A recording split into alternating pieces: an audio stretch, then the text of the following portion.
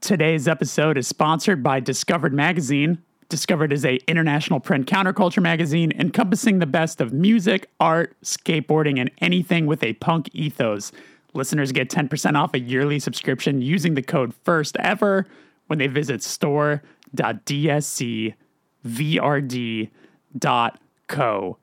Discovered just released not one but 3 covers for readers to choose from, summing up the best artists to break through this year. On the covers, One Step Closer, See You Space Cowboy, and Chubby and the Gang. One more time, that's store.dscvrd.co.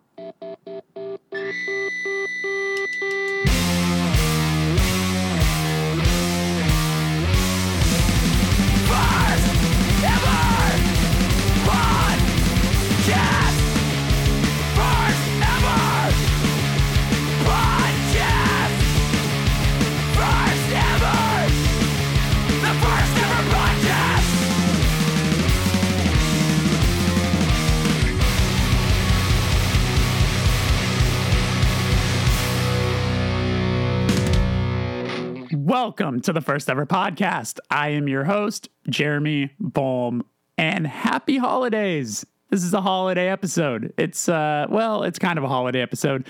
I'll explain in a moment. If this is your first time here, this is a show where I interview artists of all kinds about the first experiences and their art form that led them to where they are today. My guest this week is one of my favorite people I've met through music. We've been friends for a very long time, probably 15 years or so. Mr. Kevin Devine. He's a singer-songwriter. He's very, very, very prolific. Lots of records and EPs.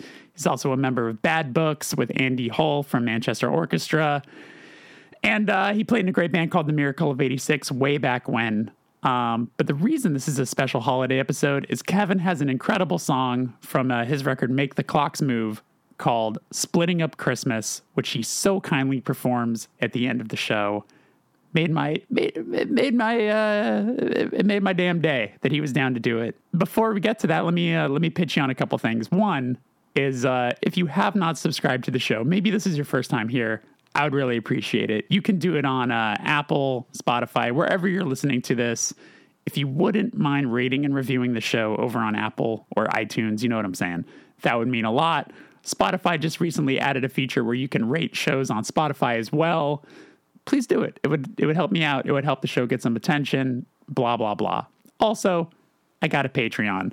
If you go to patreon.com/thefirsteverpatreon right now, you can hear a bonus episode with Kevin where he answers questions that were submitted by subscribers. It's really awesome. Also, for the first time ever, there's a video. Whenever I do these podcasts, we do them over video. I haven't added the feature of watching video just because I've always been a little archaic, being like, this is a podcast. That's what people listen to. But this one is special. So if you if you subscribe to the Patreon, you can watch Kevin perform the song Splitting Up Christmas there right now. But I think that's it. I think that's all I'm going to pitch you on. Kevin is amazing. And if you haven't checked out his records before, I can't recommend them enough. We talk about his record, Put Your Ghost to Rest, quite a lot. And it's probably my favorite from him, but it's like picking kids. There's so many great records that he's put out. But I hope you enjoy, and I hope you have a nice holiday season. Here's my conversation with Kevin Devine. Oh, boy. Kevin, it is so nice to see you. It is awesome so nice to see you. I was trying to think of the last time I saw you in real life, and I don't know if this is true, but it's either... This can't be true. Because that was like 5 or 6 years ago when I came out there and you and I got together and hung out and talked, and we played at the Echo, and then we went out for like pizza before it or something like that. I remember you playing me like, you can excise this if this never came out, a Nirvana cover. Yes. Yes. And yeah. We were driving around in the car just catching up. And then there was another time though that you were out here with Me Without You, and we went for pizza after La Poussin Rouge. Does that sound right? Yes, and that was in 2014. That can't be. That can't be right. Is it really that it's that long? I want to say it might be because God. When Bad Books played out here. Oh no, when Bad Books played That's what it the was. hotel rooftop. Yes, that's right. Yes. Oh, right. Yes. God, that was such a strange thing that I kind of feel like there's a lot of that I don't remember. Yeah. And I mean, even so, that was before that record had come out, I want Yeah, to it was say. it was June. It was probably about 9 months before COVID. Yeah. And it Right. was, which also, I know we don't have to do too much of this because everybody's got the same things to say about this, but it is kind of insane that was 2 years ago. Yeah. 2.5 years ago, because really it's like we're coming up on 2 years of everything just being like, who knows the last time I saw anyone, unless you Totally. just toured. I mean, I know you've actually done touring. I haven't been on tour yet, so maybe you saw people through that, but It's like yes and also no, not the because same. like everyone's most situation, it's like COVID protocol stuff, just like Yes. no one backstage, all that sort of stuff, and so and also you don't Yes. want to be out in the crowd, so it's if you see someone, it's like if the schedule is aligned to where it's like, hey, can we just do a quick outside hello? Yeah. And Yeah. it feels weird, I don't have to turn this around on you immediately, but I am a 20 years removed from a journalism degree, so sometimes I like to I love it. flex. What's that like for you as a performer? Because I feel like there's a part of your performance that is actively in the Yes. audience sometimes, or like in engaging with them in a way where they're part, and maybe I'm part of that in a way that's a bit more like philosophical or energetic, but I'm not like standing in there with them, nor are they up there with me, usually screaming at me. So has that changed the shows? So one of the reasons we took the tour that we did, so we did a support tour for Thrice. Yes, that's And that's right. Yes. and the reason we did that, for a big part of the reason was like, that'll be in rooms that um I won't really have opportunity to be up in the crowd anyway, because there's a big barrier and there's like a It's big divide prohibitive. anyway, and also Yep. like for safety's sake, it is what it is. And like over the years, I've just had to, get my chops up as like I need to be good at just like performing without crowd interaction and like 100%. you Yes. know. Yes. So Yes. years of support tours, really brings you there where you're like, I'm playing to people who don't maybe care that much, and I have to just play the songs. 100%. You Yes. know, Yes. Yeah. Which is a good, yeah, that makes sense. But I was thinking, so, right. So you haven't done a tour yet where it's you. we had one off day show where we played the Grog Shop, and that if Oh, I'm wow. assuming you've been Yeah. at the Grog Shop, I and yeah, have a great many times. yeah, Yeah. exactly, and that was not a that was we did like proof of vaccination and all of that, but that was like, yeah, there's no barrier. That's an intimate little venue, and it was Yeah. They're wild. right there. They're Yeah, right there. Yeah. yeah. So that one was like, well, we're certainly rolling the dice tonight, boys, but it went fine, and we And we was got it through both like super fun and affirming and also anxiety inducing and nerve wracking? all of those things, but Yeah. mostly exciting just because we've had, we like many other people had put out a record that we hadn't got a chance to play live yet. Totally. Yes. Yes, you So, did.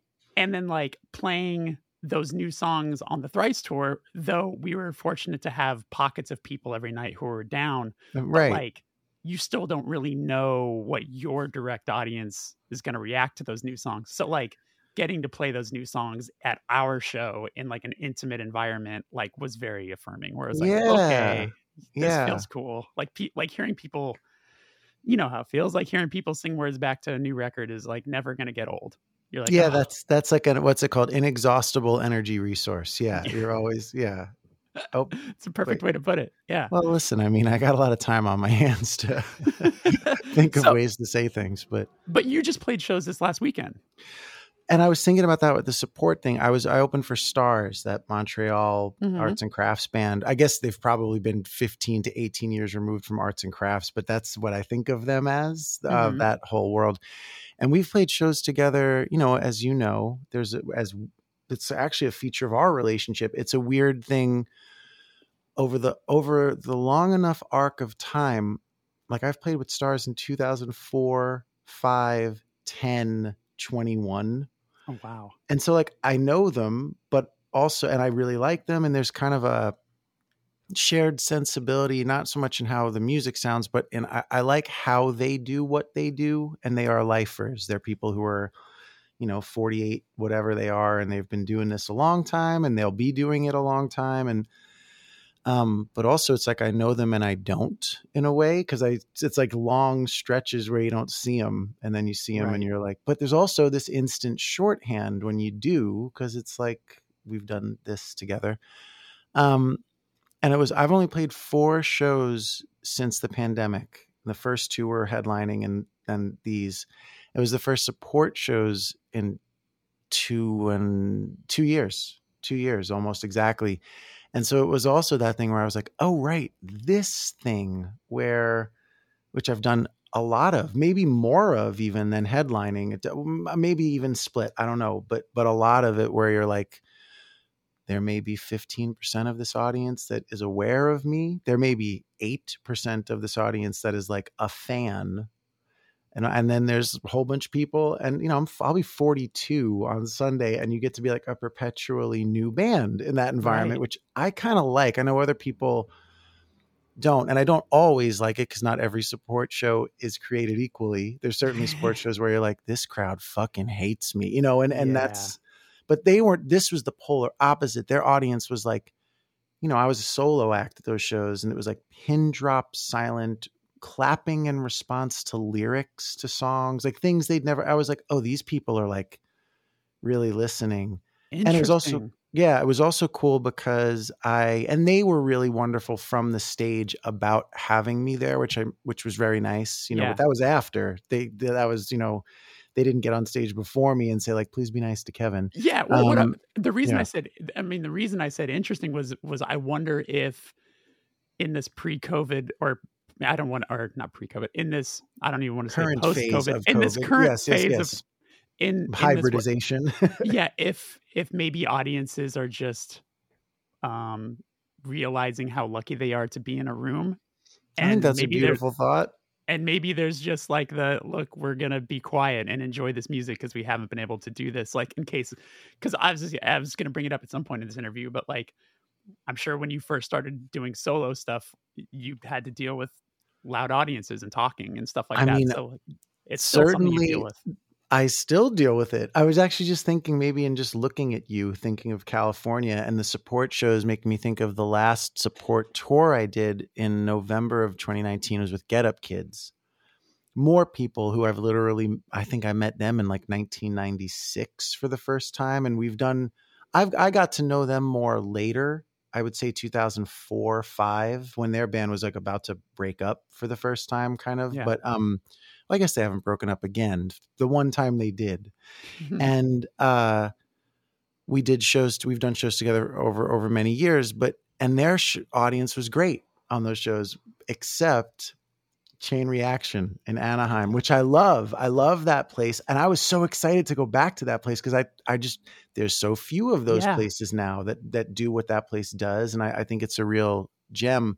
And that audience was like, Oh, it was really like from song 2. And there was again people that were, yeah.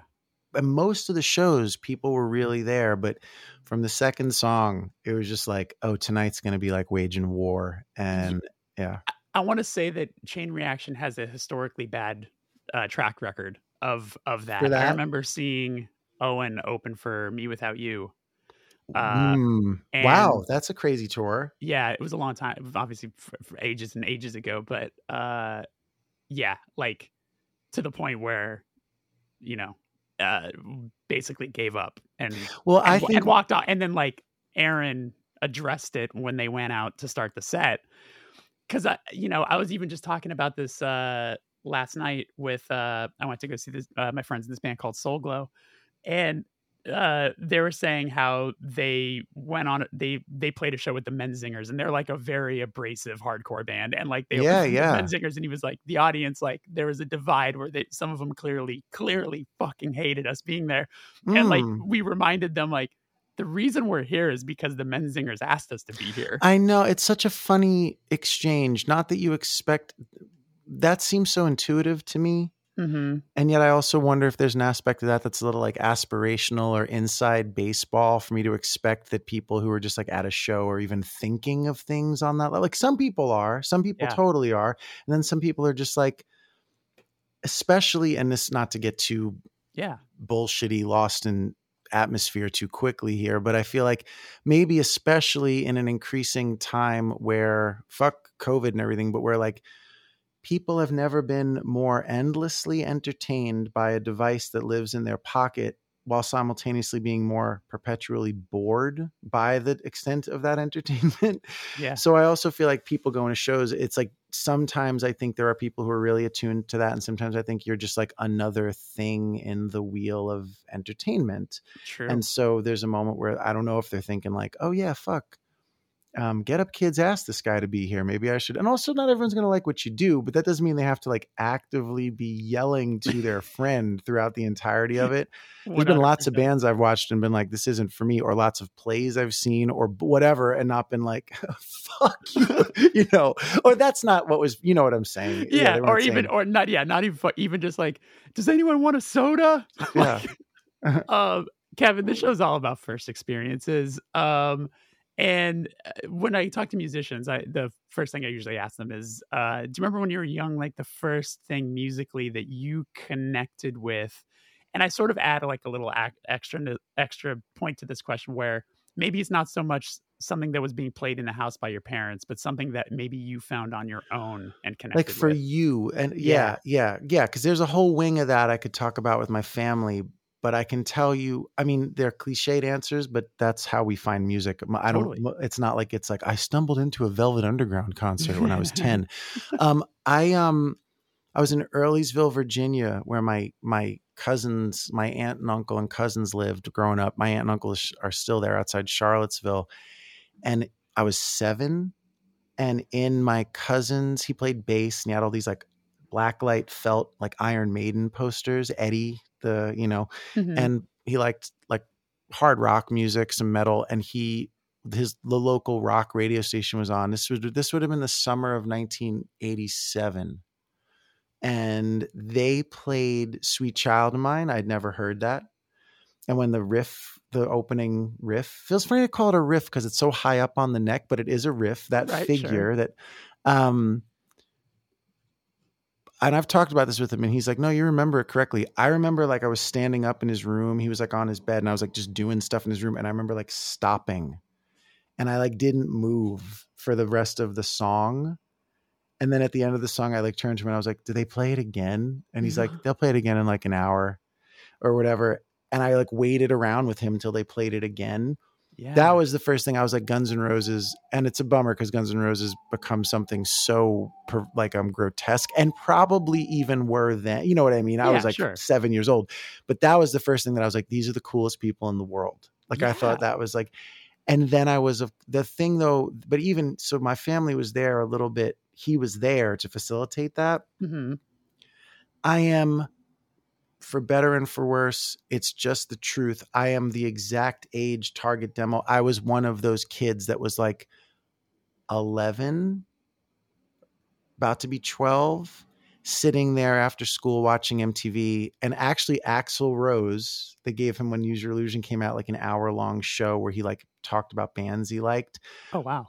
And he was like, this was like right in that space where those records all came out in fall of 91. And he was like, this is this really cool band from Seattle that I love. It's on our label and they're called Nirvana. And he played Smells Like Teen Spirit. I remember being like, that was the first time that ever where there was no one around. And I just saw something and I was like, it did feel, I didn't have the apparatus or vocabulary for it at 12, but it was, what I did feel was like, oh, that's not like these other things. And I just want to hear it again. And the culture obliged because I got to hear it. I'm still hearing it all the time. But yeah, that was Nirvana was Guns N' Roses was probably the first thing that was like mine. That wasn't like Michael Jackson or the Beatles or Joni Mitchell or Dylan or Bruce Springsteen or whatever was on in my house with my brothers and my mom. Guns N' Roses first, and then Nirvana was really the thing that was like, oh, that's like for me. Like no one even showed me that. That's like I just got to see it, and then the rest. We're here. Yeah. You and I are kind of here talking, partly because of that. So Yeah. largely here talking because of that. So anyway, yeah. That's I remember I always think about I had Guns N' Roses Which one was Use Your Illusion 1 with November Rain, or was it 2? That was Remember. 1. It was 1. Yeah, I could tell you the track listings to both of those records, probably. Yeah, maybe with some errors now. It's been a long time, but yeah.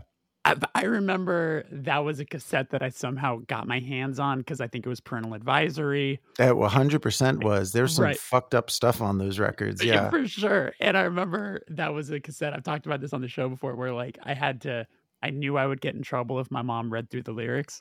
So I would slide the cassette case underneath my bed and put out a cassette that was safe, like a Genesis cassette. Or so something. Smart. Look at you, cagey. Yeah, and then I would have my headphones in and be like, "That's what mom thinks I'm listening to." But it's like, love it. Yeah, you were great subterfuge. That's good. I did one of those things. How old are you? I'm 38. That's right. Okay. We're pretty close. Pretty close. There's do you remember Columbia House, the thing where you would send away? Yeah. So I did that when it was like, up front, you paid a penny and got like 12 cassettes. And then it was like, but they got you on the hook for $10 or $12 a month or whatever it was. Right. And this was 1989 and I got like Dr. Feelgood and Look What the Cat Dragged In and all these like cock rock bands or hair metal bands. And also like Debbie Gibson, Milli Vanilli, like whatever pop music was, and my mom went through, and my mom's like a child of the 60s, like folk music, 60s pop music, 70s, like Laurel Canyon. She's not like someone who didn't have like her own experience of things that at certain moments were like countercultural in their way. Of course. But she was raising a kid who was 8 or 9 and she read through the Dr. Feelgood liner notes. And when I came home, she was like, "You absolutely cannot have these," and I was like, yeah, devastated because I was like, but they rock, Ma. It's Motley Crue. Yeah. They're these like, even at that age, like they're like cartoon characters. This isn't real. Like, don't worry. But it probably does have some negative long arcing impacts to be like exposed to that level of noxious horse shit. But yeah, those would be the ones I know they're, but yeah, Guns N' Roses and then Nirvana. And then it was that like real heartbreaking moment where you kind of realized like these two, there was a point where it was like, oh, these guys hate each other. That's what I was kind of, that's what the first thing I thought of, where I was like, it's interesting that Axl Rose introduced Nirvana because they have this like historic blowout at an MTV. Well, I think part of what informs his eventual feelings about that is that he was like in the mainstream. Mm-hmm. He fucking loved them. Like, I guess whenever David Geffen or whoever gave him that record in the summer before it came out, he was one of the people he would wear like Nirvana hats. Like he wore a Nirvana. Yeah. And then he kept asking them to go on tour they got asked to open all of the Use Your Illusion US tours. They said no. And then the Guns N' Roses Metallica tour, the Faith No More event, ended up opening and they said no. And then he asked them to play at his birthday party. And they said no. And then finally Kurt Cobain said like, I guess he kept telling his management and agents, like, you have to just tell him we fucking hate him and we're never going to do it. And they were like, we're not going to do that. And so that's when he started going in the press and being like, we fucking hate them and we're never going to go, and then it became Axl couldn't let that pass without being Axl. So there you go. Yeah. Wow. I'm a treasure trove of useless Guns N' Roses and Nirvana trivia. So. I love it. So let me ask you this. What was your first concert? This sounds like a lie, but the first concert I think I think it's the first concert I ever went to, because I don't think I ever went to like a concert with my mom before this. I went with this Mary Galiotto and her younger sister Louise and their mom to see REM at the Nassau Coliseum on the Monster Tour. I was 14. And I think that's the first like concert I ever went to see. I had not been to like punk shows, I don't even think, yet at that point. It's possible. So that depends how you want to split the atom. Like, it's possible that I'd been to some like local show or something. It's possible. My band had played 2 club shows, I think, when I was 14, a place called the Rock Palace on Staten Island. Uh-huh. And I think it's possible those happened before I went to this REM show, but I wasn't allowed to like go to shows yet on Stat. Like, it wasn't like Yeah, yeah, going to yeah. shows at 14 in bars, but somehow we got to play two of them and my dad came anyway. Yeah, But right. REM on Monster was the first concert I ever saw. On this last tour we did, we went on a deep dive reading about REM because I was playing because they had just reissued New Adventures in Yes. Hi-Fi. And Yes. so we were just like, you get in the van and you just start like talking about a band for a long time. And something that I didn't realize, we all didn't realize, which I'm sure you clearly do, I didn't know that they did not tour during the height of their success. So that Monster Like, tour was their first tour back. yeah, right. What is it? They don't go on tour. They toured at a time, but they don't tour Automatic for the People, right? That's what No, they don't, happens. dude. They don't tour out of time. They don't Or tour, Automatic yeah, or Automatic for the People. They don't tour between like 1989 and and 1990, 94. or was Monster 95? Monster was 94. Oh, okay. So yeah, Yeah. that whole time they were just like, "Nah, we're good." Wow. And like the fact that also Out of Time and Automatic for the People are 1 year apart is also It's just insane. insane to me. And it was their Like, two biggest records. like, yeah, I mean, if they never played a show or wrote another song, they probably could have not played a show or written another song in 1993 and they would still be fine for the rest of their lives. I know. Like, No, well, absolutely, 100%. But that's really wild. And what I do remember is when they played. I knew they didn't tour Automatic. I didn't know it was both of those records. That's kind of amazing, yeah, actually. Very cool. But I do remember it was during, his like sexuality was a matter of some interest. It was like right. fluid and people weren't he was not Way ahead of the um time being pub. Yeah, yes, but he also was not like out in a public way because I think right. his sexuality is more fluid. I don't know that he identifies as any Right. specific thing. I don't know, but I think he just says he's attracted to people. right, Right. right. And so I think what I remember in 1992 was because also the content of Automatic for the People, there was a whole thing that people thought he had contracted AIDS. Mm. And that he was like, they weren't touring because he was in poor health. And like, you would see him in certain environments and he was like kind of gaunt and kind of but it was sort of just like, and he never said anything to dispel that. Cause I guess it would almost be like condescend. It's almost like, I'm not going to like Yeah, of course. dignify that with an answer, almost like, what the fuck are you talking about? We just don't want to be on tour. Right. But I do remember that. I remember being like, there was a little rumor like Michael Stipe has AIDS. And it was like, Right. what? I think we even read that maybe in 89 or 88, I could be misquoting, but I almost want to say that maybe a member of their touring party, maybe not a band member, probably a touring party, like passed away Oh, on wow. tour or something. And maybe they were just like, yeah, we don't want to tour. Like, we're good. That would be a good reason. Yeah. So Not that you need, yeah, there can be plenty of good reasons, but yeah. I mean, when we read that, like we couldn't let it go. We just kept talking about it for like 20 minutes. We're like, could you imagine? Well, it's pretty unorthodox. Yeah. You know what I it's mean? incredible. Like, I guess that, and especially once, what's crazy too, though, with the Nirvana thing, and there was reasons for this, obviously, like that record comes out in September 91 and, Blows does the what it world up. does. Yeah. They kind of like don't do much in 1992. They do like after, because he was in a particular place for most of that year with his relationships, drugs and alcohol, and they were going to have a kid. I mean, mostly drugs. I don't know if alcohol was a big deal, but it's even like when they go do Reading and they do that like Europe tour around that, that's kind of like the only touring they do when their record's like the coolest thing in music that year. And it was just sort of like, they might've played like 30 shows. That was a band that played like 200 shows a year for 5 years before that. And then it happens. And it was just like, that was for different reasons. That was obviously for like, I don't think he was available to do it, but yeah. I mean, it's so wild to think. I mean, it speaks to just also like how different things were then to where they are now. Like, Oh my God. I just interviewed Ricky from Me Without You, Oh, and wonderful. A very alive human being. yeah, Yeah. absolutely. I love him to death. And Yes. um, one of the things that he and I mean, like, a thing that comes up a lot also is just like, oh no, actually, it wasn't with Ricky. It was with Laura Jane Grace. We were talking Also a about very alive human being. yeah, totally. Yeah. We're talking about how things move at such a wildly different pace now.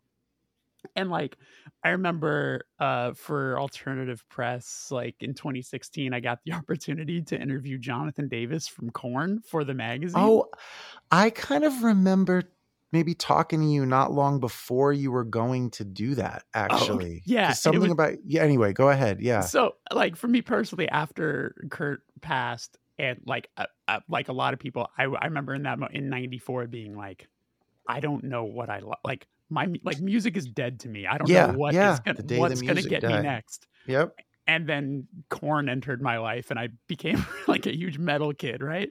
Oh, I So kind of love that. Yeah. yeah, so because it was like because that first Korn album came out in '94, so and it I was had like no clue they were out that early. I thought they yeah, were like a much later thing. Wow. Okay. so like it was literally like Kurt died, and then I had like a breath, and then Korn came, and I was like, well, I guess Wow. this is my life now.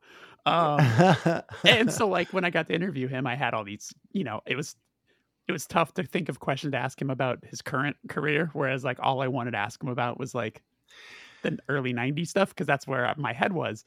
But Sure. but what I'm getting at is when they broke out, was on their record "Follow the Leader," which came out I think Yep. in '98, Right. and then when I was going through and researching for the interview and looking and being like, wait, their follow up record was in '99, 1 year later. That's Like crazy. what? Like they were the biggest band on like TRL and all that sort of stuff. So I'm like, why would you not milk that and tour that album for like I 4 years? know.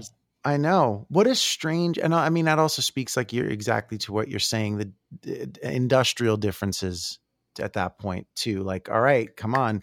But I also think it does make me reflect on. I was like in freshman, sophomore year, junior year, I guess then of college, sophomore and junior year, and they were like, what a weird time in like Yeah. popular music because you had like the thing about a band. I never knew much about those bands because by that point that is a place where 4 years is a big difference Yeah. because by that point, yeah, I was already whatever like the more indie rock, less alternative rock direction that Nirvana leads you into. You know what? Like the splinter from there was like there's the part that I definitely owned Bush cassettes Mm-hmm. and owned the Stone Temple Pilots records and owned all of that. But also I did get into like Sonic Youth and Superchunk and Arches Alof and all of those things through the Nirvana lens, Yeah. Helium and all this stuff, Pavement. And then that eventually begat like Cat Power and Bell and Sebastian and Elliott Smith. And then that was its whole next thing of mind blowing, obsessive, whatever. Yeah. But there wasn't a lot of like Korn, like that stuff Sure. was something that was happening in a different frequency and that was also talking about what we first started talking about being like 18, 19. There was no way for me, I felt, to like both Elliott Smith and Korn. It was just sort of like not, which speaks more to the specific point in your life you're at and whatever else. But in retrospect, like Korn is a weird band. And when you look at that was like next to like Christina Aguilera and like Backstreet Boys and Yeah. it makes less sense to me even than like Limp Bizkit does or something. Cause that guy's a bit in a weird way, that guy's a little bit more of like A pop culture icon, seemingly yeah, guy. Yeah. and he's like a little more approachable, even like physically. I could see someone thinking that guy's like cute, Right. whereas like Korn looked fucking crazy, and Yeah. it's just a weird thing that music was like, that would be like number 4 on TRL, and number 3 would be like the Backstreet Boys or something. What a time. Let me give you this funny little piece of trivia that blew my mind completely. So our last record we recorded with Ross Robinson, the guy Yes, who yep, did the Korn records and the yep, Slipknot records and all that. So amongst many other things, yeah. So this is going to blow your mind because it completely leveled me. I know you're a Leonard Cohen guy. I'm a huge Leonard Cohen guy. Right? Yes, I know. So when we went to go work with Ross the first time, we did like a tryout session, like will this relationship work? Yeah. And because I was really, I mean, me personally, I was like terrified of this guy because he's a very storied producer, Yep. being very extreme. 100%. So we meet with him, and we finally, it's just he and I, and we're in the vocal booth, and he pulls out this microphone, and he's like, all right, this is the microphone I've recorded every single record I've done on this. It's this microphone. Wow. And I was like, holy shit. Wow. That's insane. I was like, every single record. He's like, every single record I've recorded on this microphone. And I go, what's the story with it? Where did it come from? And he goes, well, it was originally Nick Cave's, and Whoa. but it belonged to the studio I used to record out of. And he was like, so many people record on. Ross does not know me at all yet. We're just getting to know each other. Right. And he goes, lots of records have been recorded on this. He's like, Leonard Cohen sang The Future on this microphone. Holy shit. And my jaw just like fell out of my face. Oh, that's like, a pretty wonderful thing to have gotten to do in your life in music. That's so cool. Like I left my body in that moment. I was like, I'm standing with Ross Robinson, the guy who kind of shaped a lot of my years of my life. And he's just telling me that this is a microphone sung on through the person who shaped a lot of my very adult life. Like, I think that is the fact that you are a person who allows yourself to be a fan of the things that shape you enough to see how cool that is, and to experience like the gift and privilege of being like part of a lineage where like the thing you end up making puts you in a position to sing into that microphone. The fact there are two kinds of people. There's lots of kinds of people, but there's the kind of person who thinks like, totally, I deserve that. And then there's the kind of person who's like, holy shit, this is fucking insane. And like feels like a sense of like almost like both joy and also like a solemn sense of like, oh my God, that's incredible. I'd always err on the side of that. I'd always rather be the person who can have his mind blown by being able to be part of any lineage like that. Right. What an amazing story. That's so cool. And it's just crazy. It's also funny to just think that like even, like Jonathan Davis screaming into that microphone, like, also Leonard Cohen, like the fact that the air from those mouths have been all in the same thing. Profound absurdity to put those. Yeah. That's, and also kind of amazing to be like a nexus point where those two things meet. Is kind of amazing too. Like that you are somebody who would get in that room and have both of those things be meaningful to you is kind of an amazing thing too. Just the last thing I'll say about it, I was like, so how did you end up with this thing? Because if it belonged to the studio that you used to record out of, and he goes, well, that studio was folding around the time I got to record. He did a Cure album. I remember that. Yeah. That self-titled Cure album in the mid-2000s. And I was like, and he's like, the record company basically asked me, what do we need to get you to do this album? And he goes, I need you to buy me that microphone. Wow. And it's like some $20,000 microphone. And they were like, okay. Because it was at the time when labels just had all of the money. So. Yeah, easy. I can do that. It's also good on him for having the presence of mind to know the answer to that question. I feel like I'm the kind of person in those moments where someone will ask me something like that. And I'm like, I don't know. Pizza's good.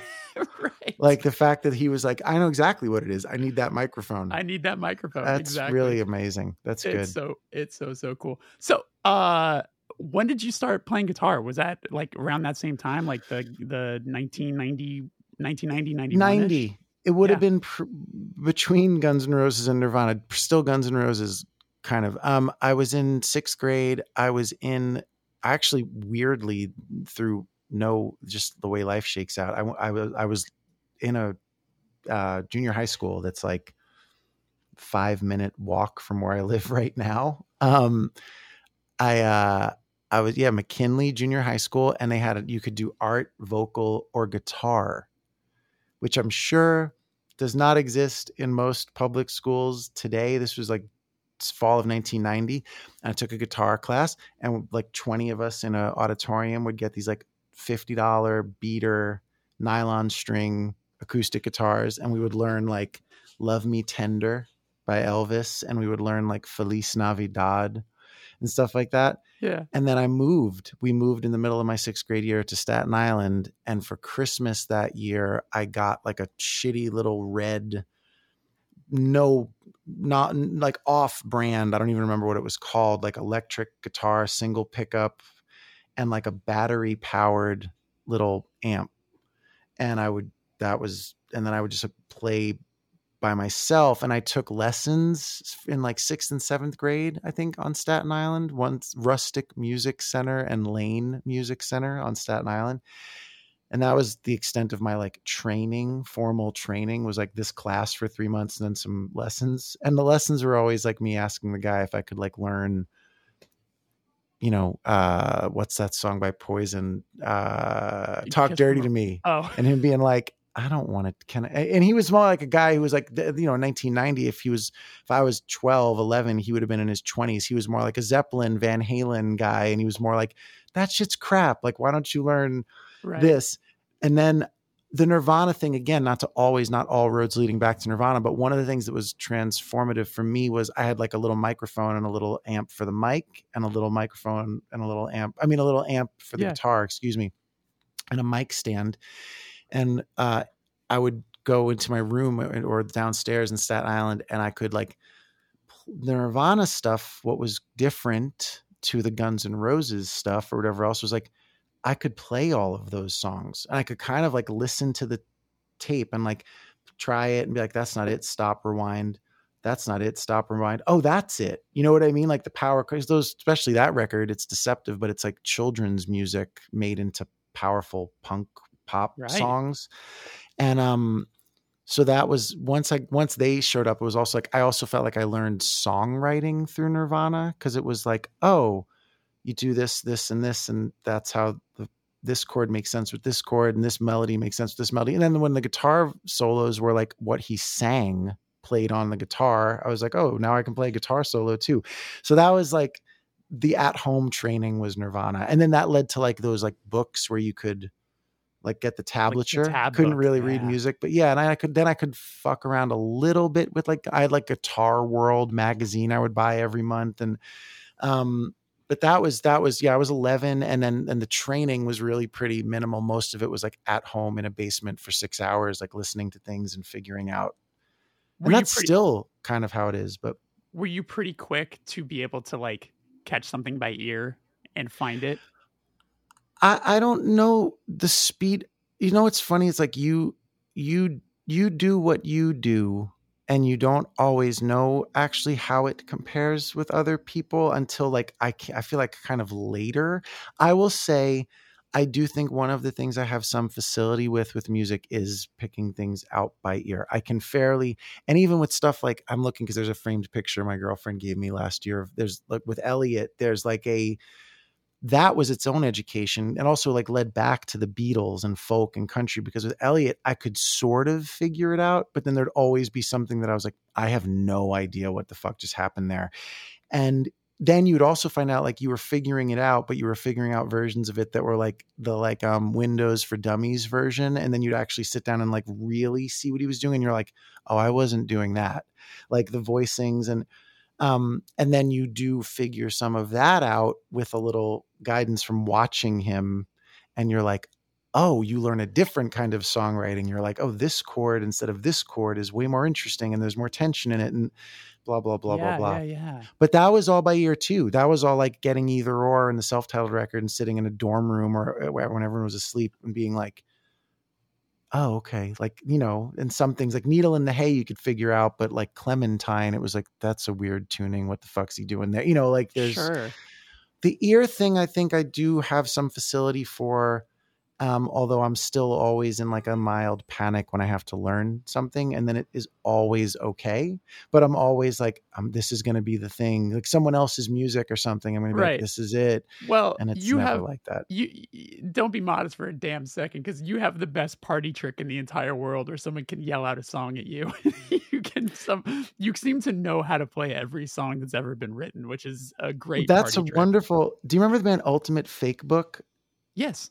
That's like what that name makes me think of that. Like that's wonderful that it registers like that. To me, it's like there's a certain it's that thing. It's like there's a certain mode of songwriting where it's like, if you know how to play Let Her Cry by Hootie and the Blowfish, which is Uh-huh. just knowing how to play Knocking on Heaven's Door Uh-huh. effectively, then you sort of know how to play 400 other songs. And you can kind of be like, oh, this is the story of a girl that cried a river and drowned the whole world. That's just Let Her Cry, Knocking on Heaven's Door, but you move a few things around. Like, that's the party trick. The trick is, I will accept that on some level it is from like however many thousands of hours of this practice that you're like, if someone's like, you can kind of hear, like, I don't have perfect pitch or anything like that, but I can sort of identify key quickly. Uh-huh. And then you're like, well, if it's a pop song, it's probably this kind of chord progression in roughly this kind of order. Right. You know what I mean? Yeah. So I will accept that's, yeah, it's whatever it is, it's in there. It's so funny when you do catch those things where you're like, oh my God, this is literally like years ago we did a Replacements cover, right? Yeah. And we did Unsatisfied, but we like played it upbeat. And then Yeah. when we It's a were great hearing song. just the audio back of us playing it faster, and we're like kind of with like distortion guitars and all that Yep. sort of stuff, we're like, this is Learn to Fly from the Foo Fighters. Oh, totally. Like, you just like, you can literally sing, look at the time. Like, it's like, that's You totally could with that. That's true. and it just blew. I was like, wow, good on Foo Fighters for somehow not being able to notice it when you're hearing it without vocals. But wow. But I feel like there's got to be hundreds of thousands of examples of people writing songs and being like, I have no idea. I swear this is a little different. But maybe he's in the back of my head because you brought him up earlier. Yeah. There was a story Mike Kinsella told me on tour once that he finished a record and submitted it to, I guess, Polyvinyl. I think he's kind of been a lifer with Polyvinyl. Right. And he was like, he wanted to call it something. And when he submitted it, they were like, you can't call your record that. And he was like, why? It's a good title. And they were like, it's the same title as one of the 10 most well-known records of all time. And he never would tell me what it was. Oh. But I'm like, so what, I'm like, it would literally be like, he had like a brain fart and he handed in a record and he was like, let's call it like Appetite for Destruction. And they were like, no, what are you talking about? And he was like, no, because I think that fits the themes of it. And they were like, right. It's the fucking Guns N' Roses. Like, you can't call it, or like, never mind, whatever. Yeah. Like, and I've always, and then I think he was fucking with me later. Cause like sometime later I was like, what was it? And he's like, I don't remember that happening. I'm like, oh my God. Either you were fucking with me then or you're fucking with me now. And the first one seemed so detailed that I was like, I think that really happened. Did that make you think of it because the Replacements having Let It Be? Exactly. Right. Yes. But I think there's so many songs that you, I mean, it's especially if you're moving around in like folk or punk or blues or rock traditions. It's like, it's the same fucking chords. How many Aerosmith songs are actually probably Rolling Stones songs? How many, like there's so many things how many Guns N' Roses songs were Aerosmith songs? How many, Yep. I think one of the other weird things about Nirvana is like, those are pop songs, but they very rarely use standard issue pop progressions. There's always something a little weird. I mean, in Utero in particular, there's stuff that you're like, that's what's it called? What's the word? Like a Trojan horse or something. Like those songs have this structure, but then you actually go to play them and you're like, what the fuck is going on? Like, who wrote this music? Right. Anyway. Yeah. Yeah. And then, so, what was the first, I mean, you talked about playing shows before you even went to go see like REM. Like, what was the first band you did? It wasn't, Delusion, right? Sort of was. Yeah. When I was in grade school, I had a band called Arsenic.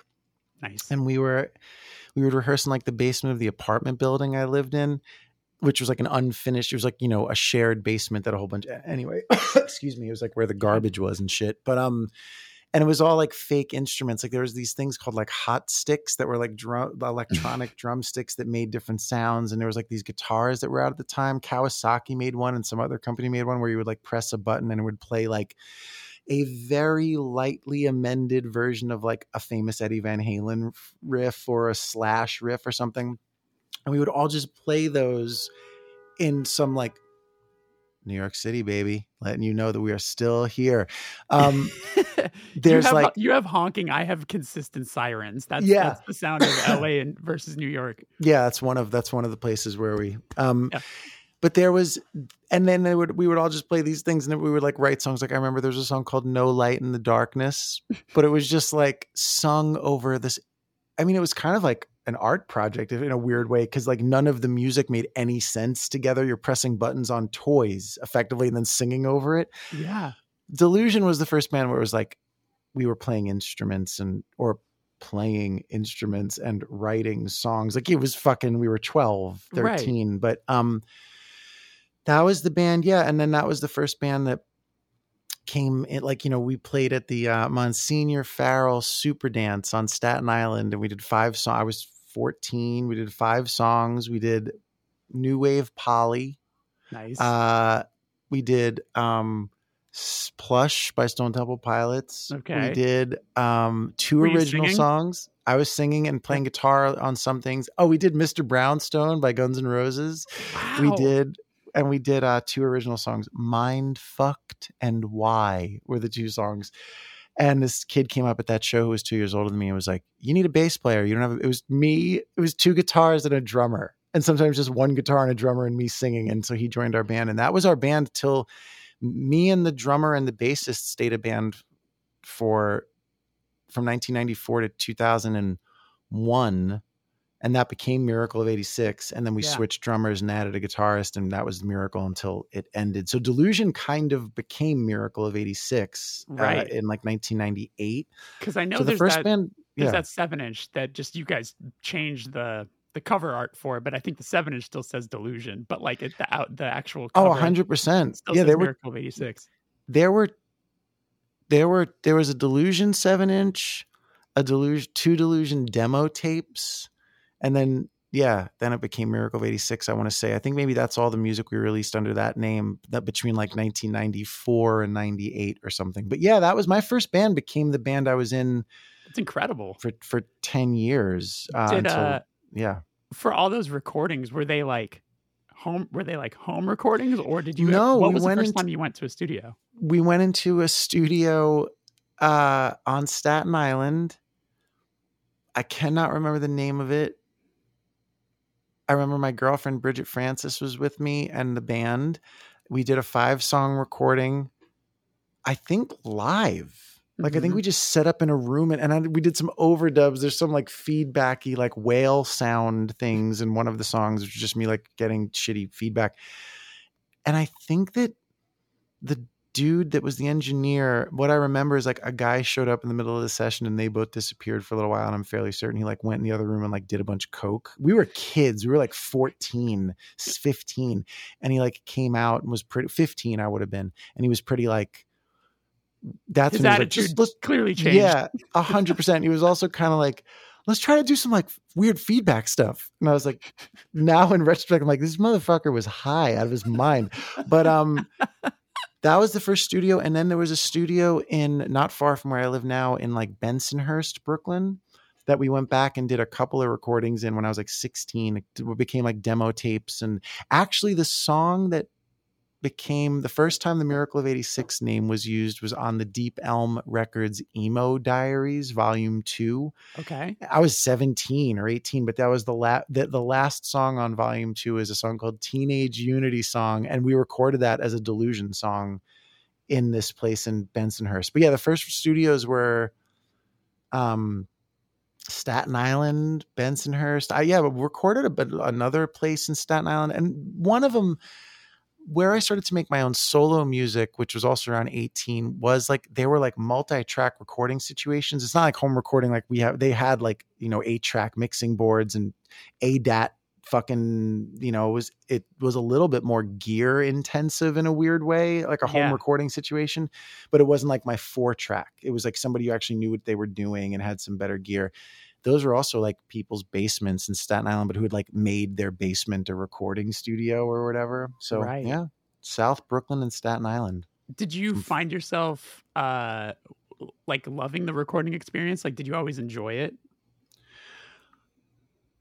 I think I think I enjoyed it. I think I've always have had some amount of anxiety about like fucking up, making a mistake, not getting the thing, having something happen with my voice. Like I always think I've been vaguely aware of those kinds of things, but also I know there have been moments where like to whatever degree of capacity and what's it called capability I had in any given developmental moment, I very distinctly remember moments where you would like hear it back out of the speakers and you would be like, oh my God. Like Yeah. there was that I remember from as early as like really being like, holy shit, like that's our band. Or like there was an acoustic song the first time I was encouraged to like make solo music that I was like, oh, that sounds really pretty. You know, like that, like hearing it come out instead of hearing it come out was Mm, different, you know?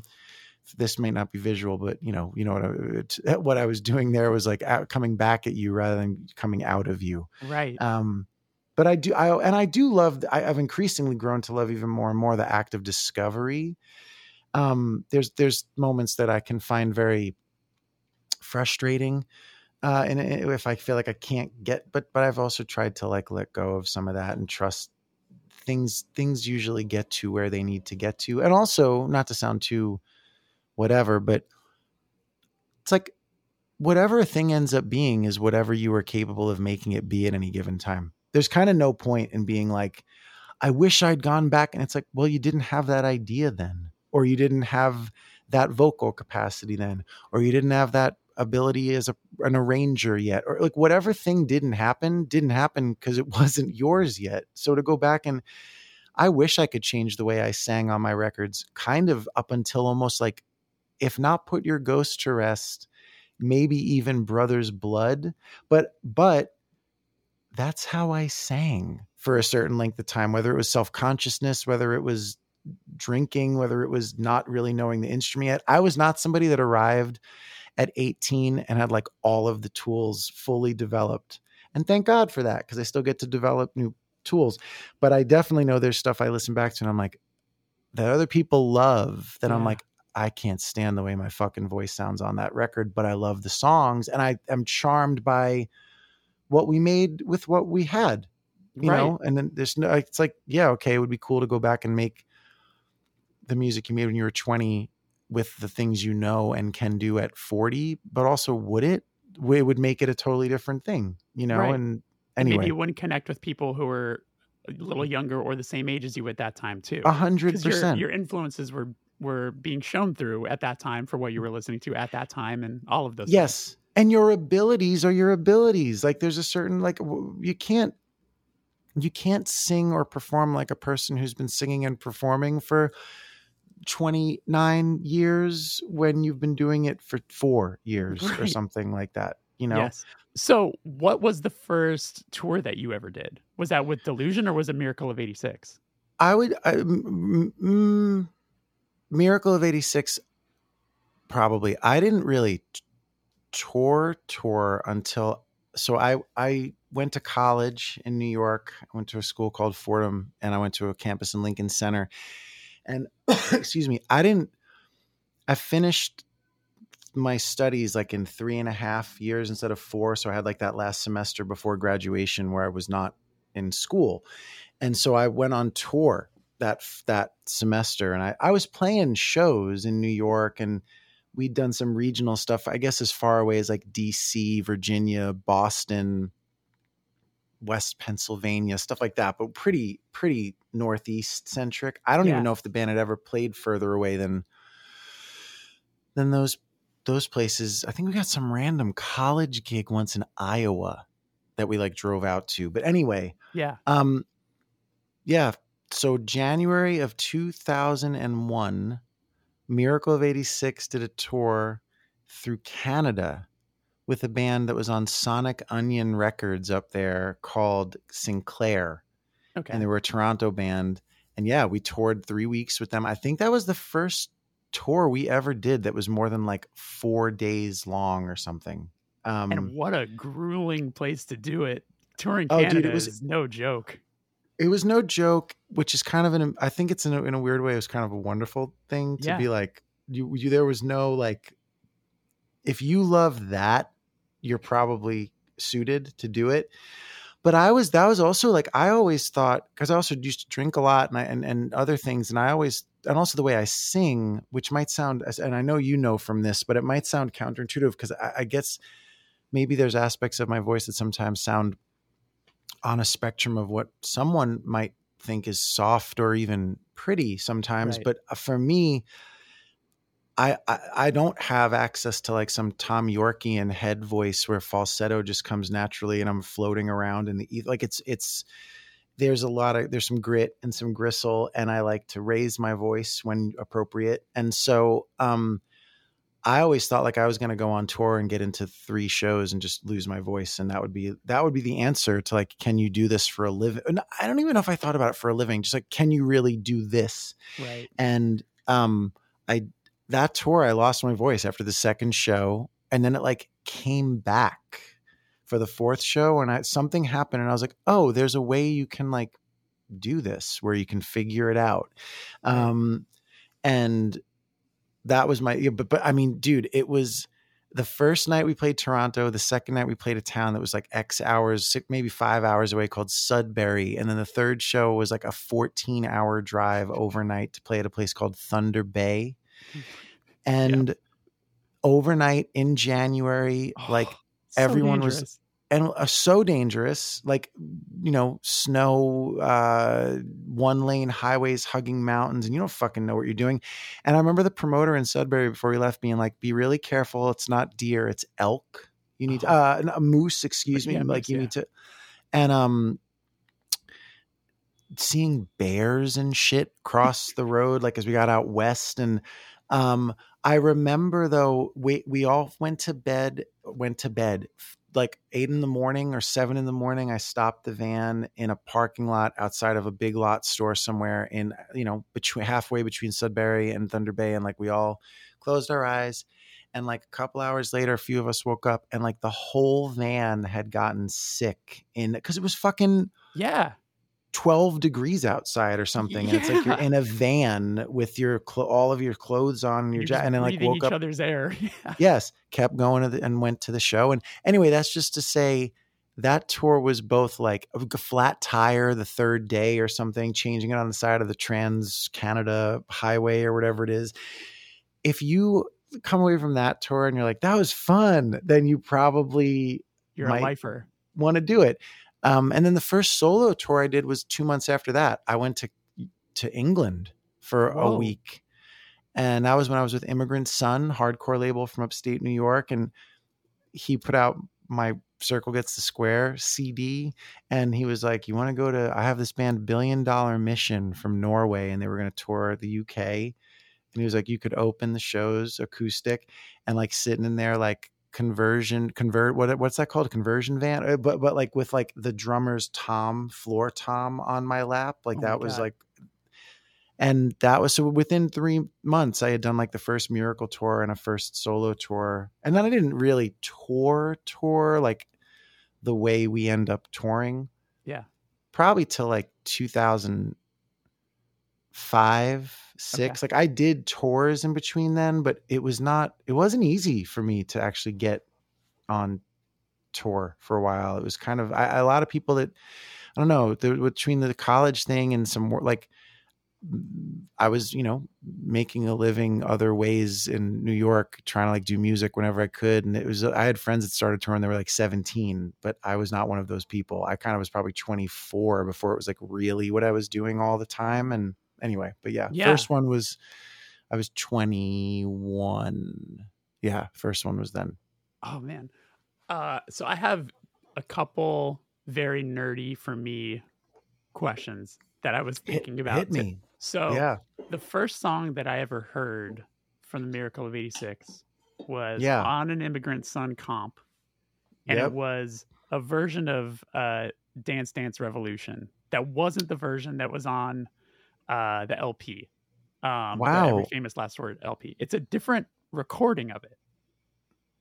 And you're looking at me like you don't realize that. So I kind of want you to, if you ever find it again, if you have access to it in your library, I would love to hear it. Cause I wonder if it was a demo. It might've been a demo. Cause I remember when I then got the Every Famous Last Word record. I was like, oh, sick, this song is on here. And I was like, this is a different recording. That's interesting. Yeah, I what I'm trying to remember is if we did a demo of that song, because if it was on an Immigrant Son comp. Oh, you know what? Dance Dance Revolution was something we were playing.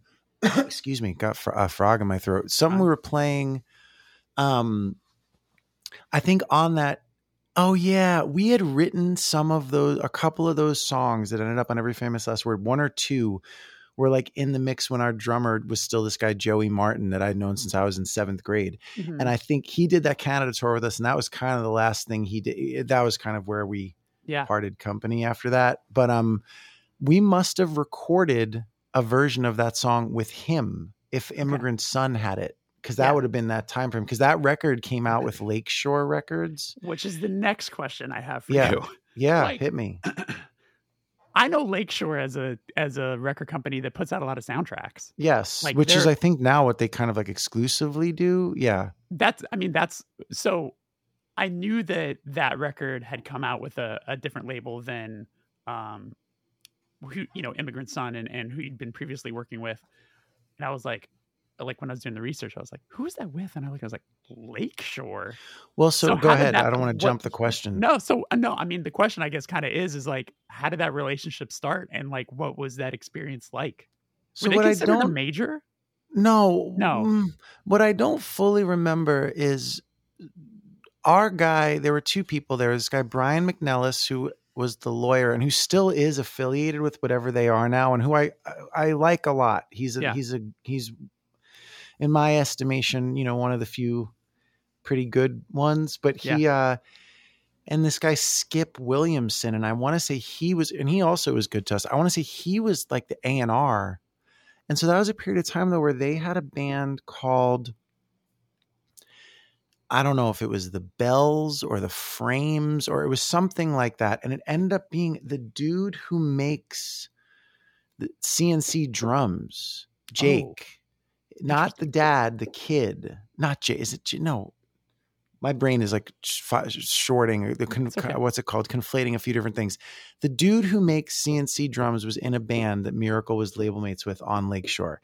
Also, Granddaddy had put out something with Lakeshore before they signed to V2. Interesting. So they had this little moment where they were trying to like put out bands and be like, have like a little indie rock presence. And the Granddaddy thing for us was like, oh, that's cool. We like them. They were there. That makes it at least like 50% more interesting that they had done something with like a band we thought were that kind of credible and cool. And so I don't remember though how they came into the frame. I don't know if that was like my then manager, John Matheson, or if it was like a South by Southwest thing, or if it was like whatever it was. Right. All of a sudden this label was around, and we knew they were connected to the film company, and we knew that there was a potentiality they could like put some of the songs on soundtracks and stuff. And also they had some infrastructure. They had some distribution. And Miracle wasn't like even though we were playing shows with lots of different kinds of bands. So that was a weird moment too, where like we were in Brooklyn and Staten Island.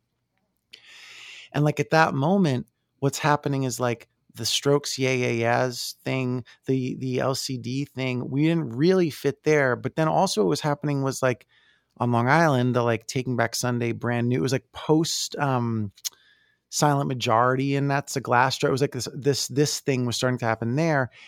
We kind of fit there, but we didn't like really fit there either. And so we were kind of playing shows with like all these bands, all these kinds of bands. There was a funny story about Miracle where we were headlining a Mercury Lounge show.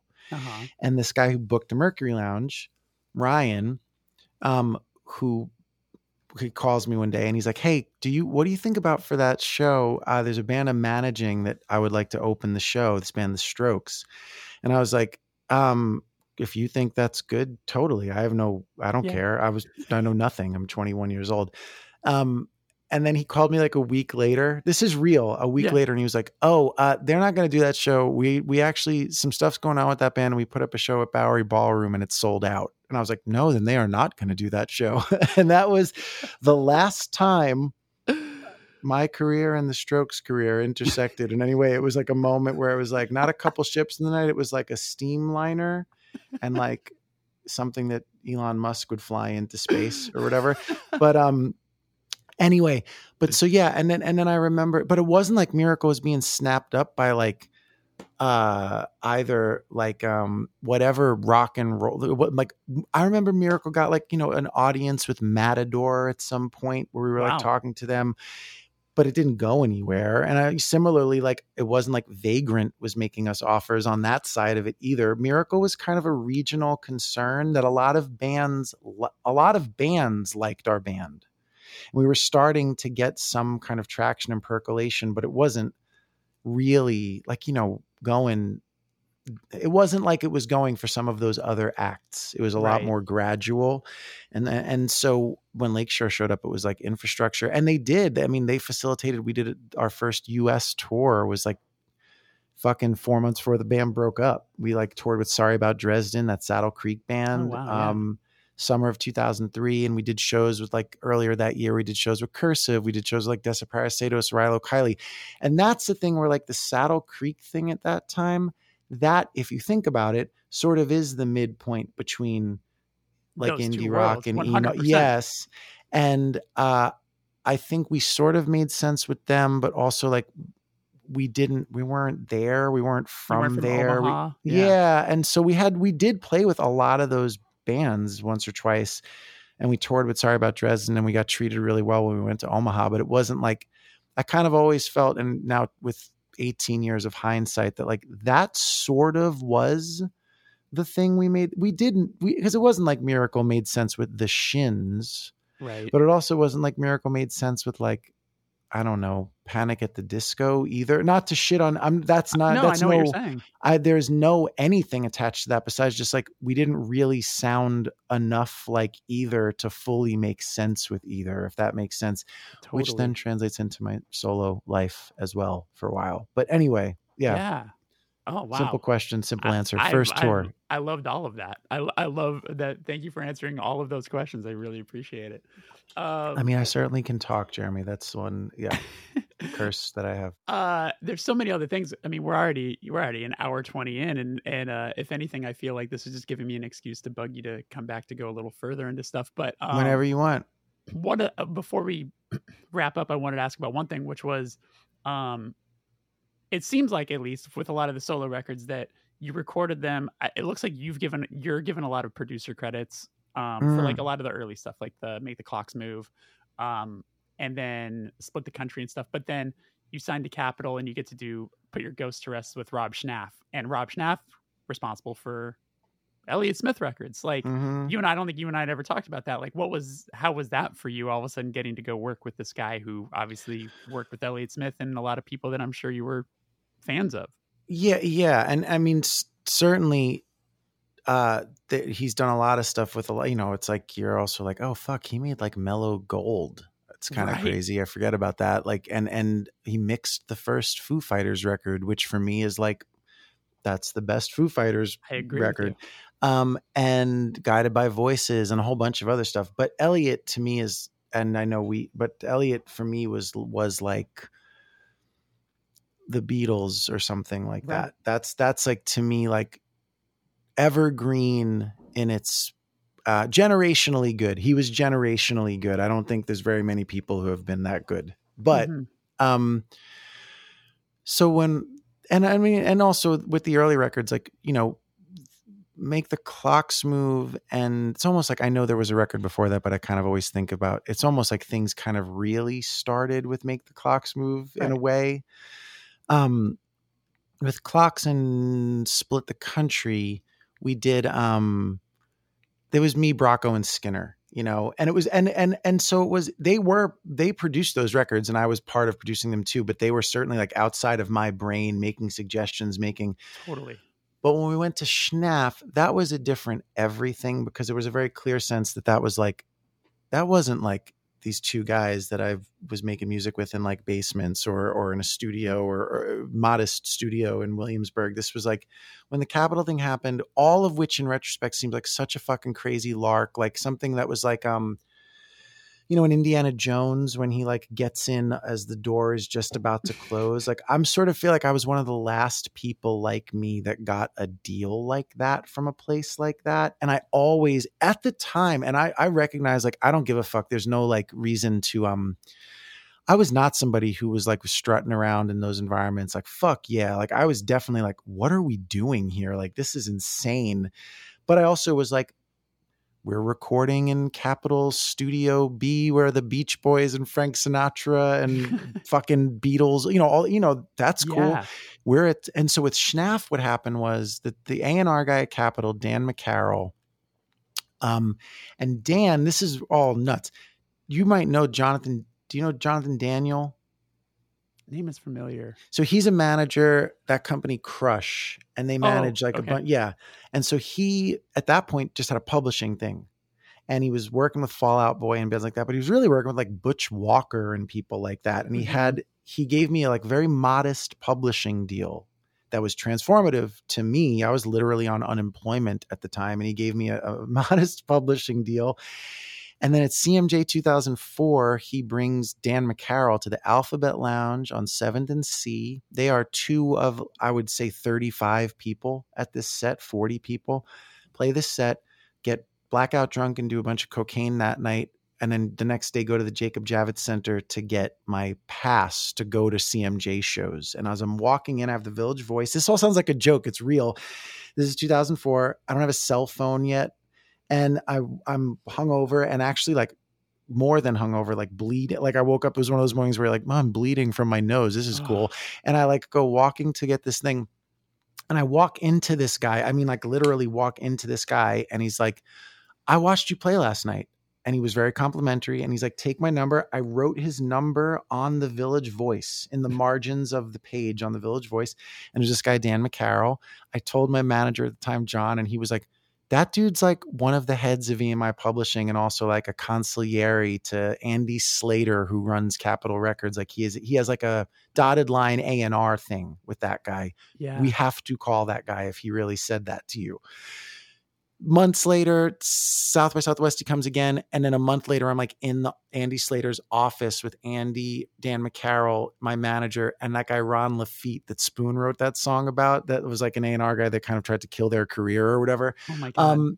And I play these songs. And anyway, then I realized like at some point, I'm like, they're selling me. They're going to offer us a record deal. It was all so fucking weird to me that any of it. Let me get a clear picture here. So like you're in the office and you literally had a guitar and played for them?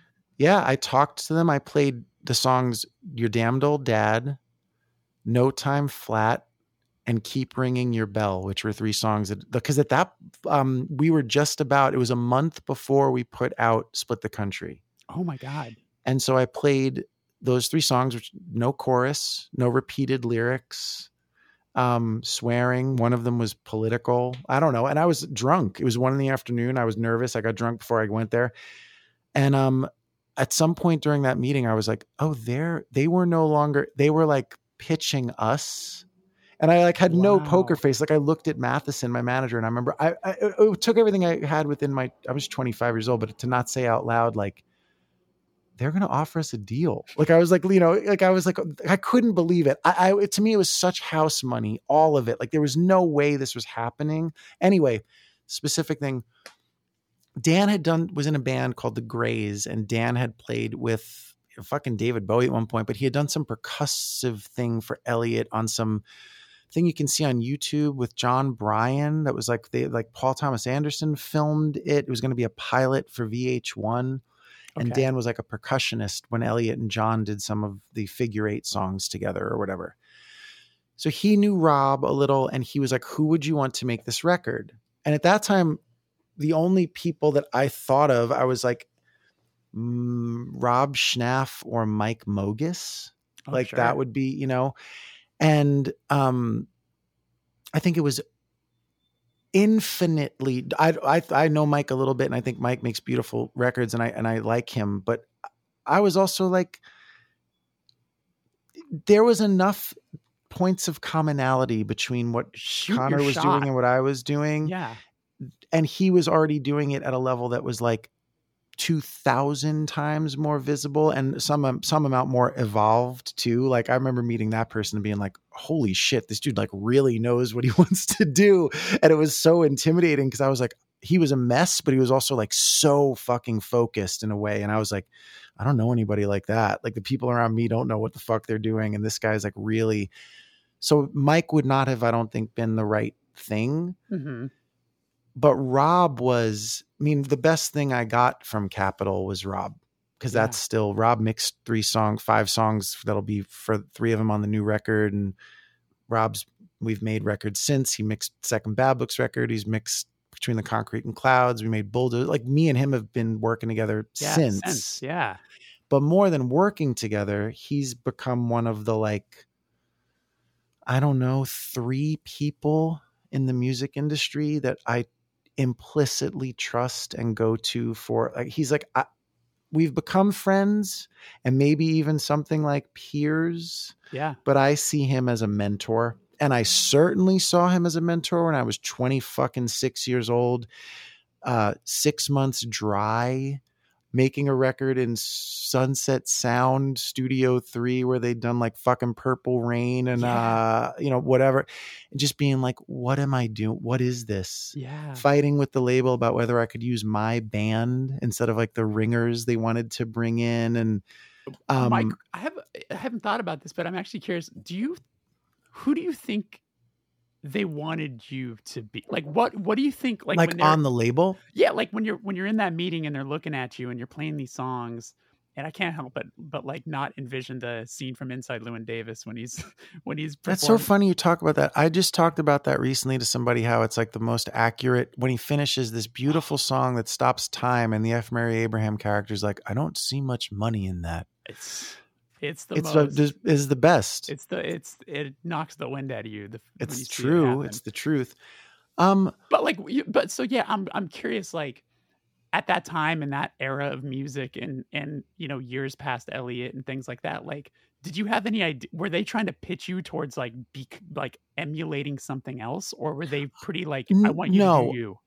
Whatever else I can say, I do not feel like they pressured me in that way. What I do think is it was 2005. The Garden State thing had happened. Connor was a big deal. Death Cab was a big deal. Sufjan was a big deal. I think that if I had to guess what their thought process was, it was like, because my deal was life transforming for me. It was beyond modest for a label that size. It was a deeply modest deal. It changed I haven't had another job since I got offered that contract besides making music, but it's not because of the money I was offered on that contract. I can tell you that. Right. Like, and also for them, it was like, a marginal tax write-off, whatever that deal was. It was not, but I think what they probably thought was, this guy really believes in it. I believe in him. I like these songs. This is a fairly undeveloped thing, but it has some. There was people who knew it, some people who knew it.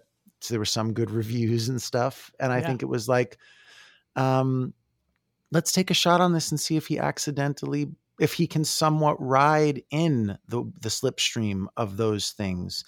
They weren't going to get Connor at that time, and Death Cab was already somewhere else, and so they were I'm sure there was some mindfulness of like, maybe we can have our own version of something like that. Or because that Garden State thing also kind of intersected with like the Hotel Cafe core, like a bunch of like singer-songwriters that were on that soundtrack and then became like nominally people that could sell like the El Rey or the Bowery, or maybe like you accidentally get like a radio song and you have a guy who becomes like James Blunt or something, who like accidentally writes like a single that a bunch of people dance to at their weddings. I'm sure there were several potentialities. Mine, I can tell you, my like pie in the sky thing was that I was like, maybe I'll get to be like Built to Spill or Elliott, I guess, in the sense that like, you can be on a major and maybe you can, I mean, to me, it was like, if we sell like 50,000 records, I'll think we like won a gold medal at the fucking Olympics. That seemed like so out of bounds and turned out to be out of bounds. But I was like, maybe if we get there, we can just be one of those things that's on a label that like other acts. You're like someone that's like a prestige artist on the label, like the Leonard Cohen thing where Clive Davis says to him, like, I know you're great, Leonard, but I don't know if you're any good. But they kept him around because other people were like, oh, Leonard Cohen's on there. That's cool. You know what I mean? Or like someone that you and I both love that I remember when you did the rendition of Blue, like just was like, everything is in place. This is why Kevin and I have connected. But like Phil Oakes was another person like that. Where like Electra was like, we want you to do what you do. Like, and we won't pay you the way we pay Bob Dylan or something like that. Yeah. But you know, you'll get to do. And so that was my pie in the sky thing. But the Schnaff thing, sorry, I've gotten far afield because it's hard to tell the Capitol thing in a concise way. What I will say is I was nervous with Rob because 1, we had never worked with a producer like that. 2, we had never worked in studios like that. 3, Elliot's my favorite at that time, and especially like, and that's like the guy to me.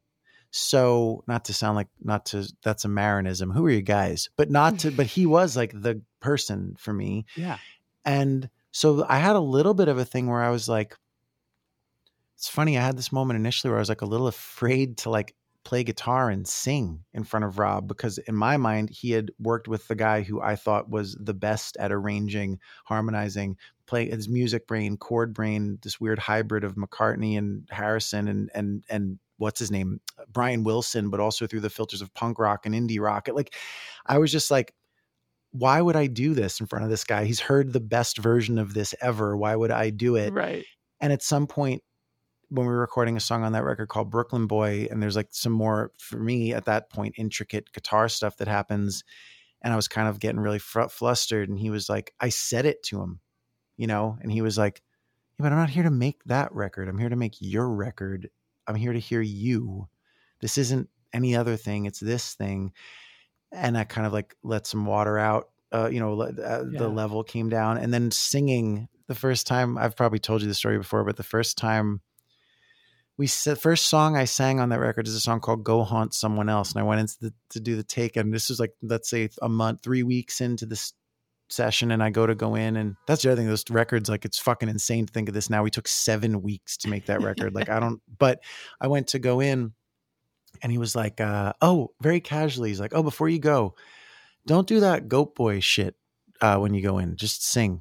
And I was like, excuse me? And he was like, the thing where you like waver around the note because you like either are self-conscious about the voice you actually have, or you're afraid you're going to be pitchy or something. It's like everyone's doing this right now. Just sing. Yeah. And I was like, this motherfucker. Like, I was so, and then I went in and I did 7 takes of the song where I just sang. And then when I went back in, he just picked like the 3rd or 4th one and played it and just listened. And then he just turned to me at one point and went, see, you have a nice voice.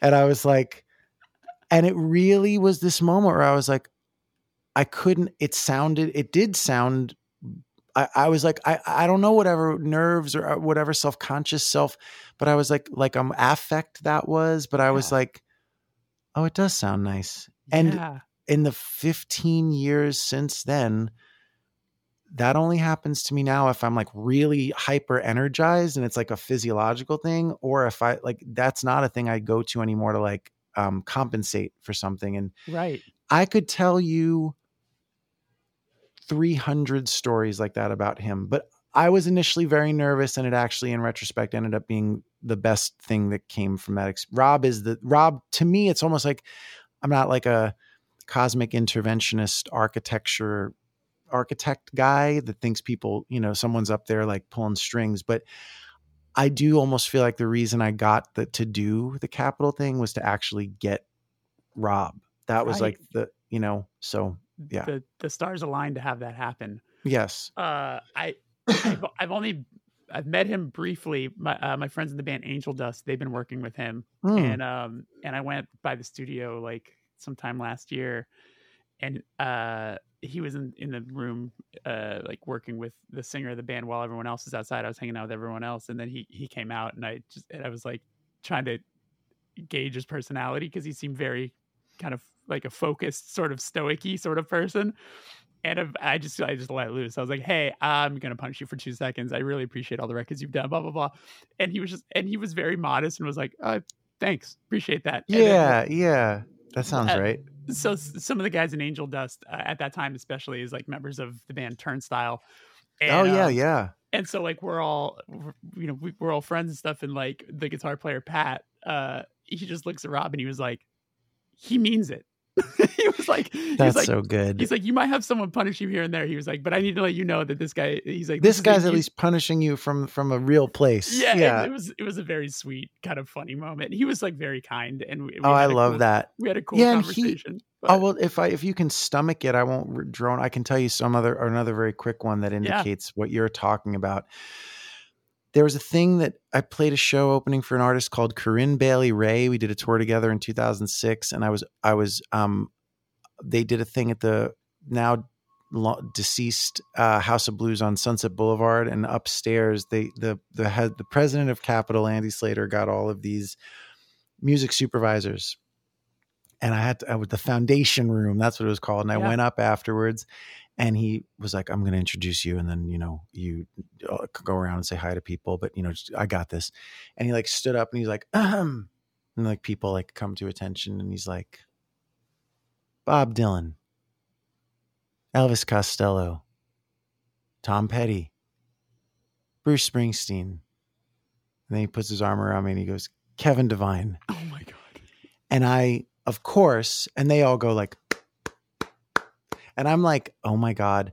And I like want to shrink, but also there's that guy in you somewhere that goes, maybe. Right. Maybe. And the next day I went to Rob and I was like, man, this thing happened last night. And I was kind of telling him in this way, like, this is so fucking stupid. But I tell him the story and he's just looking at me. Yeah. Unbroken eye contact, right? And I finish the story and he goes, it's like, it takes a beat and like nods and he goes, what an asshole. And they're friends and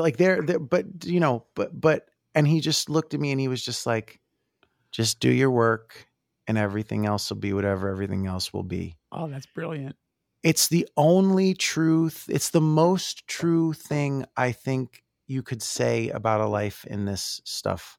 Yeah. I don't buy the whole, like, I make my destiny. It's like you do the work and everything else is subject to so much more than you have any fucking, not only control over, but even awareness of. And I remember it was like someone throwing a bucket of ice water, but I was like, yeah, right. Okay. And that's as close to what's it called? Like operating system. Yeah. If someone was to ask me like, what is it that you do? I'd be like, I try to do the work and let the rest be the rest. I think if I had made that record with a different person, I might have not, certainly I don't know if I'd still be fucking talking to him 16 years later, but I don't know if I would have also gotten the kind of like, I needed some like help, like, on a like human level navigating that period of time because it was pretty heady to me. Right. And he was the right steward. So anyway, yes, Rob is like Thank you. Thanks for sharing all that. I really do appreciate it. Those are two incredible stories. Yeah, it's true. Well, fuck. I mean, I guess I could hit you with the last question, which I like to ask everybody, but I am going to demand that you come back at some point because this is I would whenever you want. Yeah, I love talking to you, whether it's in front of microphones or not. So yeah. I mean, I guess before I say, just a thought occurred to me. You randomly had just, it was probably at this point, God, like 7 months ago or something. But I remember I was just getting home from walking my dog and I saw that you were calling. I was like, it's when sometimes you can see a call and you're like, clearly this is a butt dial. Like this. Oh yeah. And I was like, what's up, man? And you were just like, yeah, I was just thinking about you. I wanted to call and check in. And that was a nice reminder moment that, as much as I try to do that myself with certain people, like it was a nice, like, it's nice when it's just nice when those things happen. I just wanted to say I appreciated that, especially I love that last year. Yeah. And it's funny because I don't sometimes I wish I sometimes I have unrealistic expectations of how much time and energy any of us actually has. Like I think I'm supposed to be doing stuff like that all the time because I think of everybody all the time, but we can't always be in connection. So I'm sure that was a moment where I thought it. And, every once in a while you have that moment where you're like, just fucking do it. Just do Right. it, and And you never regret I'm it when you glad. do, because it's No, always, you never regret it when you do. That is absolutely true. Yes. yeah. So thank you for that. I'm glad. No, thank you. All right. So, Kevin, That's when me. was the first time that you felt like you were doing the thing that you had been working so hard towards? I was thinking about this because there's like a way you could, and I'm not going to, but there's like, obviously there's a way you could answer. There's so many gradations, right? Where you could be like a time when you got to play X venue, or you got to play X venue as your own show, like headlining X venue, or some of the stuff we've already spent some time talking about. But I really think, and it might sound so, to me, I feel like I've never had a clear cut, like, when people say like I didn't have a plan B, Mm-hmm. I don't even know if I had a plan A, because it wasn't that I was like, oh, I'm going to become a rock star, or, oh, I'm going to become a celebrity musician, or, oh, I'm going to make a living. It was really more that I was like, well, Superchunk seems to like only be in a band. And there's a guy in my professional infrastructure who said to me once, in a way that was kind of meant to be a challenge, he was like, you act like Nirvana and Bob Dylan and REM like never played bigger venues than the Bowery Ballroom. And I'm like, well, because in my head, maybe I kind of wish they didn't ever play bigger rooms than those places for various reasons. Why do I bring any of that up to answer your question? It's to say, I really authentically can draw a breadcrumb trail from like that first dance that Miracle of 80 Delusion played to like sitting here with you. It's, in a weird way, it feels like this compressed experience that's all the same thing. Like that dance is the same as Lollapalooza or Coachella or Webster Hall or Bowery Ballroom, or doing the first 7-inch on Staten Island with 1205 Records is the same as being in the fucking guy from Capitol's office. It's all just like extensions. To me, the real thing was like, imagine you wrote a song that other people wanted to play with you, like liked it enough that they wanted to play it with you. And then you guys wrote enough of them that you could get up and play them in front of other people. And some amount of those other people would be like, oh, that's cool. We'll come back the next time you do that. I know that sounds like bullshit, but that's really about as far as my brain has ever been allowed to go with it. That thing has swollen or contracted, or you know what I'm saying? Yeah. So in a way, I really authentically feel like the answer, the best answer is like, maybe that first time, May 7th, 1994, that our band got to play at the fucking Rock Palace on Staten Island with lights and a PA and other bands and like 50 kids in a room that were like watching us play, because it's all just been iterations of that from that point forward. And that point, I've never been more nervous. Maybe for when I got married, that was a different kind of nerves, and for different reasons. I was so nervous because I was like, we're going to play a club, like a venue. Just playing a venue with a name and with a stage that faced people, Yeah. all of a sudden put us in lineage with all of like anything I'd ever read about, movie I'd seen, REM, like any concert. I was like, we're going to play a show like in front of. So in a way, I know that so much of the work has been the 28 years since then, but there's a sense that like that was where I was really, that for me was really when it was like, we did it. Like we got up, we wrote songs and we got up. And so everything since then has been like, how do we keep doing it? Right. And whether it's like a rec center in Dendermonde, Belgium, solo in 2014 in front of 22 people, or it's like fucking Riot Fest, or you know what, like whatever the thing is, it's just like every time I do that, I'm reminded like I've been able to have a life in this thing that was totally inconceivable to me the minute before we did that first show. And sometimes still, like, there's still times where I'm like, someone's going to show up at some point and be like, all right, that's enough. You know what I mean? Like, you're done. And maybe that will happen through various forces majeure or deus ex machina. I don't know. But I hope that doesn't sound like too Hallmark card of an answer. It's not. But it's a great answer. And that's a wonderful, good mental health way to look at everything too. So I applaud you. a lot of work.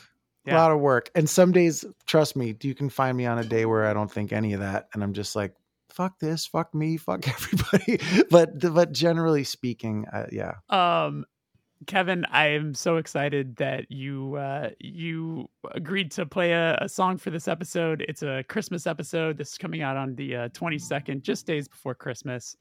And you have a song that perfectly fits the mood and maybe not so much the mood, but the season. So I had the audacity at the age of 22 to write a Christmas song. Yeah. And yeah, it was my father's favorite of my songs, so I play it and think of him. So thank you. I'm so excited. Here we go. Yeah, thank you for letting me do it. It's always like a little bit like, you really gonna do this? And then I'm like, let yourself do it, you son of a bitch. Come on. All right.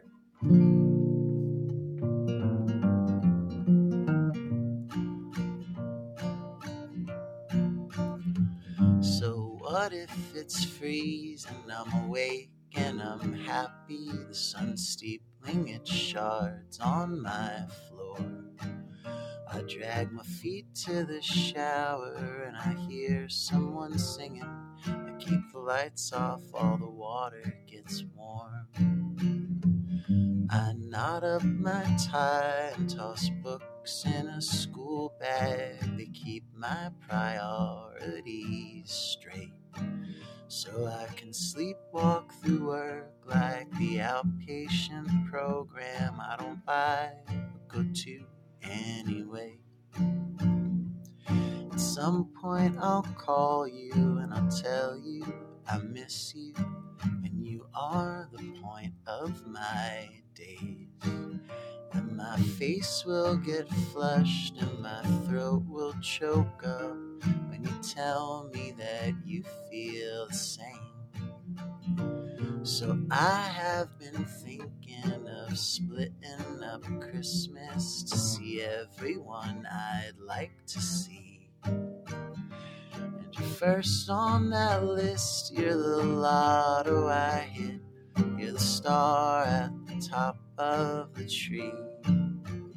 You're the star at the top of the tree.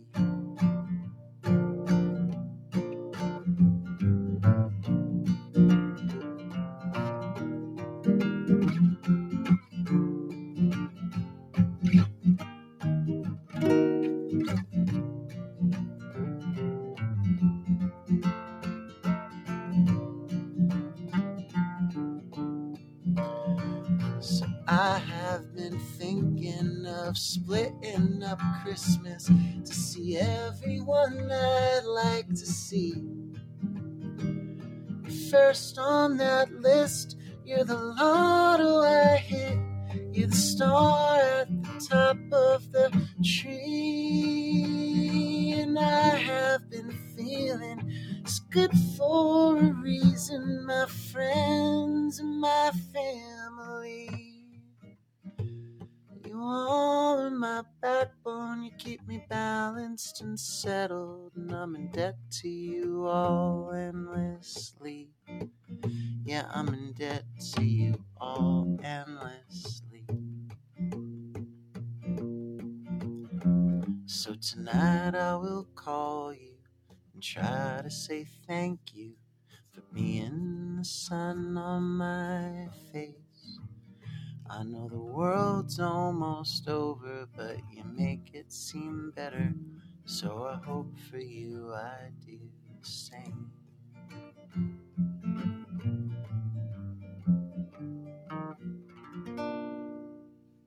Did you hear it okay?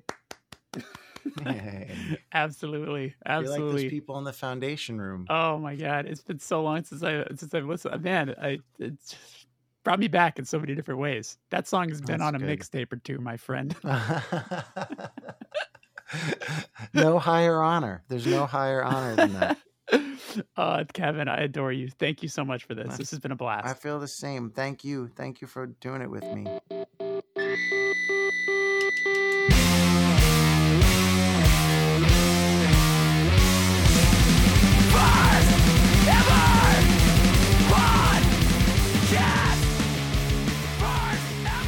And that is our show. Thank you so much to Kevin for coming on. Thank you for listening. And a reminder, if you would like to watch Kevin perform Splitting Up Christmas on video, subscribe to the Patreon. Check it out there. Also, there's a bonus episode where Kevin answers questions that were submitted by subscribers. All available now. Patreon.com/thefirsteverpatreon. Happy holidays. Stay safe. Take care of one another. Bye-bye.